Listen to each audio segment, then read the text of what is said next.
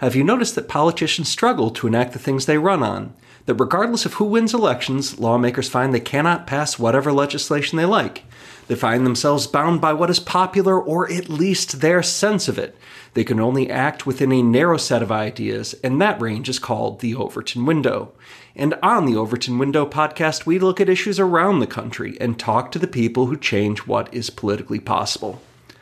The police have the authority to take your stuff without accusing you of a crime under the policy of civil asset forfeiture.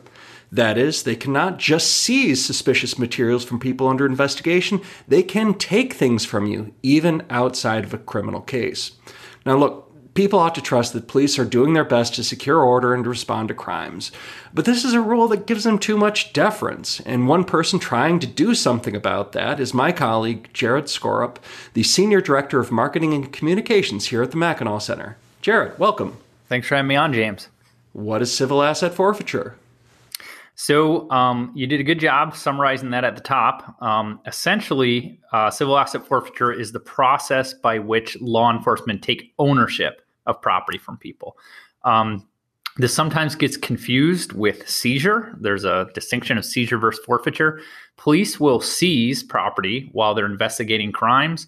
Forfeiture is actually when the state or some government entity actually transfers it over and takes ownership of those assets, typically cars and cash. What's the thinking behind this policy? That criminals shouldn't profit from illegal activity. I mean, that's the ideal thinking behind it. It is important. Forfeiture is important. We do need a process by which people can take the assets, the law enforcement can take the assets and forfeit it over to the state. Think of an example of a drug dealer who has made all of his money by selling drugs to people, by clearly committing a crime. And then what do you do once you've locked him up and you put him in jail or he's serving a sentence? What do you do with the millions of dollars in assets that person has? Forfeiture allows it to go back to the state. They can give it out to victims, or they can use it for more productive purposes. So it is important. It's just unfortunately highly abused. Mm-hmm. And that's the forfeiture end, is no one's disputing that criminals should not be able to keep all the gains that they've made from their criminal enterprises. But civil asset forfeiture is a different thing, right? Right. Yeah. And actually even civil asset forfeiture even started, this started in old British maritime law where you would have typically the British Navy, they'd catch some ship in their waters or with illegal goods or something along those lines. And they'd say, all right, well, I have this ship here. Do I have to return it back to, the owner in France? So they passed a process through English law to allow the Crown to take ownership of the ship in order to transfer it over to themselves. So that's kind of initially how it started. The issue, really, this kind of lay dormant for a long, long time for the most part until the 1980s with the drug war. Once the drug war began starting, a lot of federal agencies and then in the 90s, state agencies began using forfeiture more and more. And they realized, hey, there's nothing actually limiting us to only doing this in the criminal court system. It's a civil act. We can do it in the civil system. And what that means, if you're not a lawyer, I'm not a lawyer, but getting caught up to this, the civil system is a lot easier to dispute property than in the criminal system. You can do it through a different standard of evidence. You don't have to prove guilt, and you're able to do it much, much easier. Why do you think this policy is a problem? Well, the main reason it's a problem is that I think on the right side of the spectrum or the conservative side of the spectrum, we have skepticism of government power. They tend to move towards abusing that power. And this is another area where it happens. And it happens with police and prosecutors, which is, and this isn't saying anything super controversial. Here in Michigan and through the 2000s, we had a huge economic recession. We had a lost decade of economic activity, and law enforcement had a tool like forfeiture where they said, hey, we can stop somebody that we think is involved with illegal activity. And even though they couldn't prove it in a court of law, they could seize their cash, they could seize their car, and they could use it to kind of buttress the budget. And that's why we began seeing a big spike in the usage of this, at least here in Michigan. Well, how common is this around the country? Does every state have one of these policies? There is a process for forfeiture in all 50 states. In the 1990s, it operated pretty much the same way, which unfortunately was kind of arbitrary. Some places did forfeitures a lot. Some of them did it very minorly. And even within Michigan, there's some jurisdictions that do it a lot and some places that don't do it very much at all. One of the early pieces of legislation that we got passed on this, this has been in effect for about 7 years now, was just a requirement of that all law enforcement agencies had to report, did you do a forfeiture? What did you take? How much were those assets worth? Was it cars? Was it cash? Did you charge someone with a crime? Did you convict them of a crime? And so what I point out to people is Michigan has 83 counties. Most counties do no forfeitures at all. And then even among the ones that do, it's very, very minor. But we do have 6 or 7 counties where there are a lot of forfeitures and in which there are hundreds of people, or in some years, thousands of people who lose their assets without being convicted of a crime. Let's talk about this reporting requirement, because I think it kind of brings up the issue of like what is possible in this policy unit, because it sounds like, forfeiture in general, it's an important policy. No one's disputing it.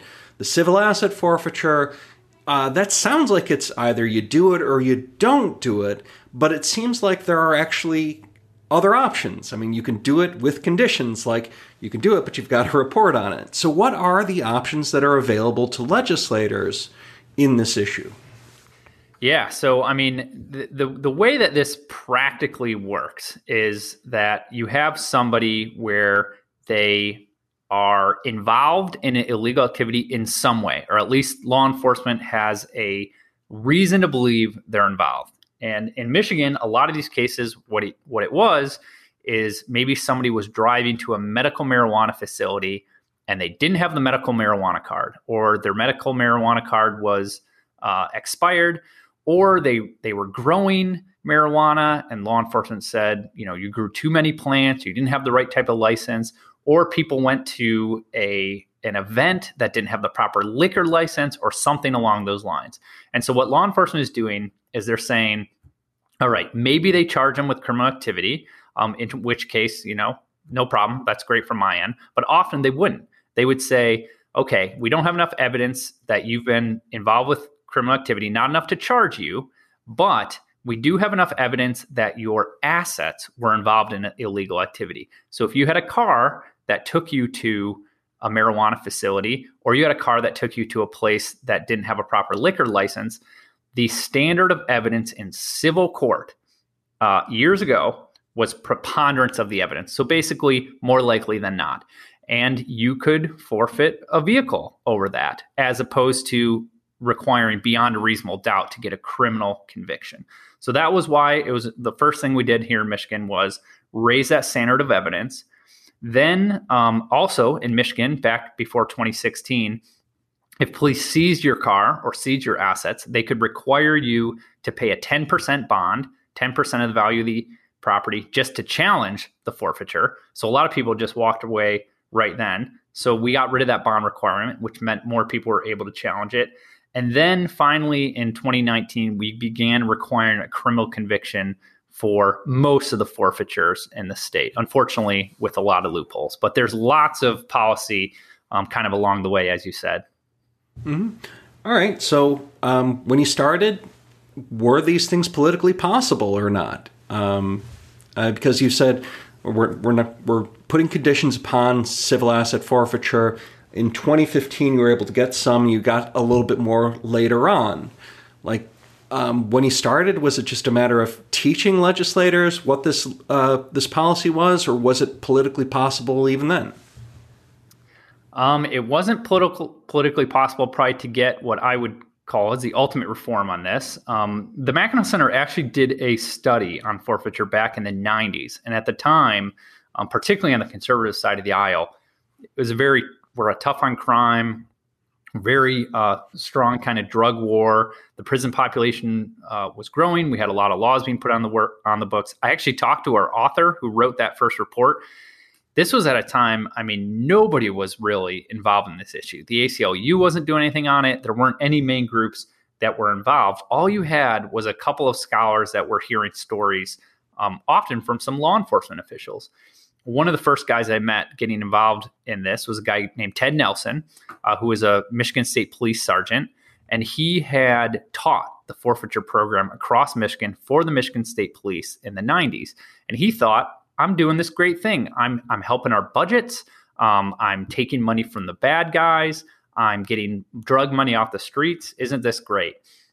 What he eventually learned was he's going around to these departments and they're totally misusing it. He's finding out that they're not getting criminal convictions. They're taking it from people who are unlikely to fight this in court, which makes it easier. And so that, I think, started coming out and shifting people's opinions on it to by the time we got to 2015, 2016, where we were seeing our first legislation, we actually had groups like the Mackinac Center, the ACLU, some other criminal justice reform groups that were willing to come together and find some some lawmakers that were like-minded, at least on this issue. How is this a tough on crime policy if you're not charging people with crimes? It's a great question. It was one I asked a lot. Unfortunately, I think it just kind of got wrapped up among one of those issues where there is a very clear group that benefits from this, which are local police departments and prosecutors. And that's by directly getting more money for those departments and also just by making their jobs easier for prosecutors. The prosecutors are able to move through these cases, punish somebody that they feel has done something wrong, and they don't have to go through and do the very hard work of proving beyond a reasonable doubt that they've actually been guilty of something. And so those groups were really standing in the way, talking about this. You're making it easier to be a criminal in the state of Michigan. We're the ones standing up against the bad guys. And that was something we had to spend a lot of time explaining, bringing forth the right victims, and just talking about constitutional rights and things of that issue in order to kind of move the ball down the field on this. Let's dig in a little more on that. What specifically are you doing on this issue to change what is politically possible? Well, the first thing was just getting interested in the issue, being lucky enough to work somewhere where I'm able to spending the time digging into this, because there really aren't the people who are harmed by this. They tend to be low income. They tend to have very low assets. The typical amount of cash seized from the 6,000 forfeitures in Michigan is about $200. The typical worth of the vehicle that is taken is $3,000 to $4,000. So a $3,000 to $4,000 car, not worth very much, most likely taken from someone who doesn't have a lot of money. But I was able to kind of pull together a coalition on this, find people like Kim Budden, who was over at the ACLU, find some criminal justice advocates. There have been some law enforcement groups that have current and retired police officers who are involved in issues like this. So we were able to pull together a coalition, and then also just by digging through the reports and filing public record requests, finding victims of something like this that were willing to come out and share their story and talk about how they got ensnared in this. And somebody has to go through and pull all those things together. And so that was kind of my role, doing a little bit of the research, but mostly trying to pull together the right coalition to start getting reforms. Mm-hmm. Who are some of the people that you found? Well, we've had, unfortunately, Michigan has a bad distinction of being a state where we have a lot of victims for this. So some of these were sharing stories just through the state police reports that were anonymous. But some of the stories that we did share, one guy was a guy named Wally Kowalski, who's an engineer. He lives out in Van Buren County, which is way western Michigan. He was a medical marijuana patient. He was trying to grow under Michigan law. He had nearly all of his equipment taken. He had his bank account seized. He actually was kicked off his property for a series of months while he was trying to fight this. Sorry, what does that mean? So the police were investigating the crime, so they needed access to his property to his home and to his outbuildings where he was growing the property. So he had to find another place to live for a couple of months. There's the Dayco family, which is a family in Fraser, Michigan. They were working with some allies of ours called the Institute for Justice. So there were several families that were small business owners. The Dacos owned a grocery store. There's the Chung family. They owned a Chinese restaurant.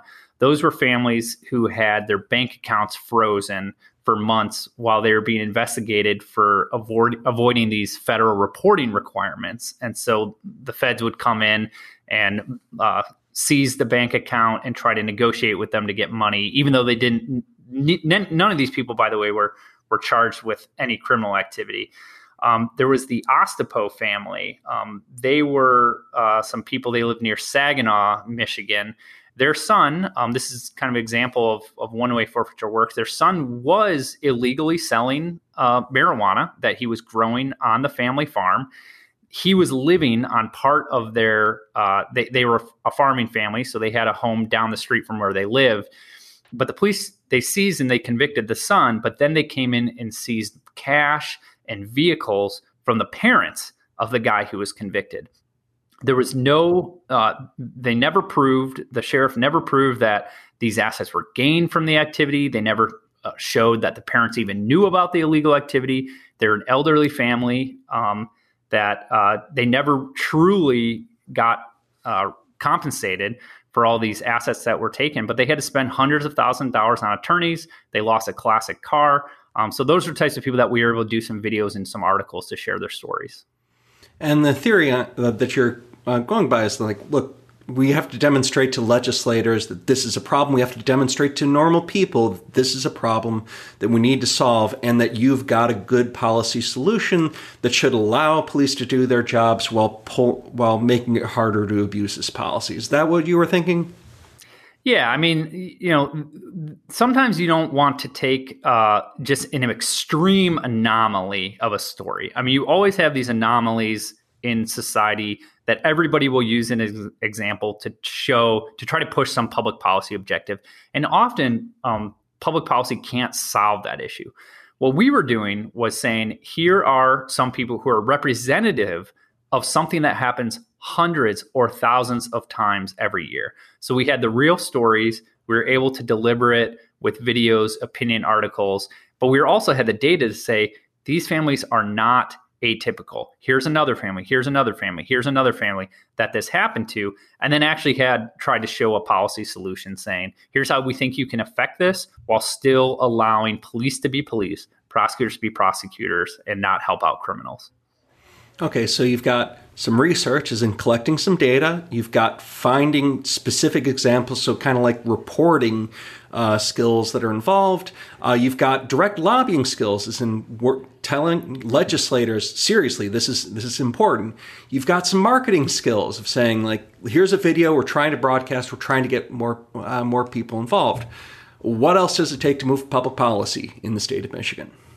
Well, the forfeiture is one of those issues where, you would show a poll and say, do a poll on civil asset forfeiture. And 90% plus of people would say, no, of course people shouldn't lose their assets to the state without being convicted of anything. The problem is most people, they have no knowledge of this, that it's happening. And even if they do have knowledge, they're really not, how much are you really going to do? It affects you so minimally. The chances of it affecting you might be pretty small. So we were able to at least show and use social media and marketing and draw attention enough that if law enforcement or if politicians did hear about this, they were generally opposed to it. So then the question was working through the details of what needed to be done. And I would say that was the one thing I did not have coming into this, which was going through and actually writing the bill and in a way that got all the legal specifics right. And allowed police to do their job properly, not casting too big of a net, while very narrowly targeting what we were trying to prevent from happening. And that was where I had to rely on groups like the ACLU and the Institute for Justice. Institute for Justice has been doing this for decades, who really knew the insides and outs of this. And frankly, were able to counter a lot of the information that we were hearing from prosecutors. I mean, we had these local prosecutors calling up their elected officials, telling them, don't do this. And we had to know enough about this to be able to counter that. Yeah, that's an issue. You bring up the issues of intensity. okay, sure, you've got a poll that says everyone kind of agrees with your idea, but not necessarily all that strongly. Whereas opposed that all these legislators have prosecutors in this district, have local governments that hire police within their district, and those people are interested in keeping these powers. In fact, with that type of political scenario, it seems like most legislators should tell you to get lost. I trust the people in my districts more than you people at the Mackinac Center, the Institute for Justice, and the American Civil Liberties Union. So how did you get over that barrier?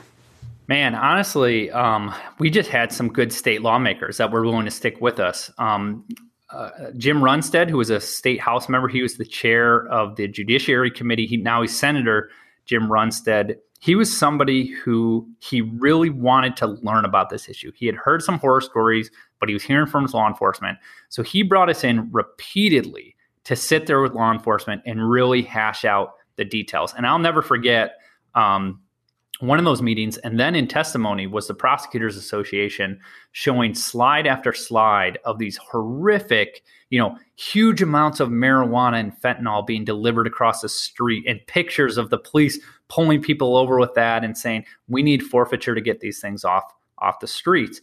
And I thought, man, if I didn't know a lot about this issue, I would tell me to get out and say, this is a horrible issue. I need to hear from my local law enforcement that know about this. Luckily, we were able to counter that and use the points, and some of the lawmakers were able to say, did you convict that person of a crime? Yes? Okay, sounds like we're on the same page. We should be able to take that. They would just ask that after slide of these 10 or 12 examples. And we were just showing, yeah, if you criminally convict someone, absolutely, we're all here. We all want forfeiture. We want drugs off the street. We want money off the street for those activities.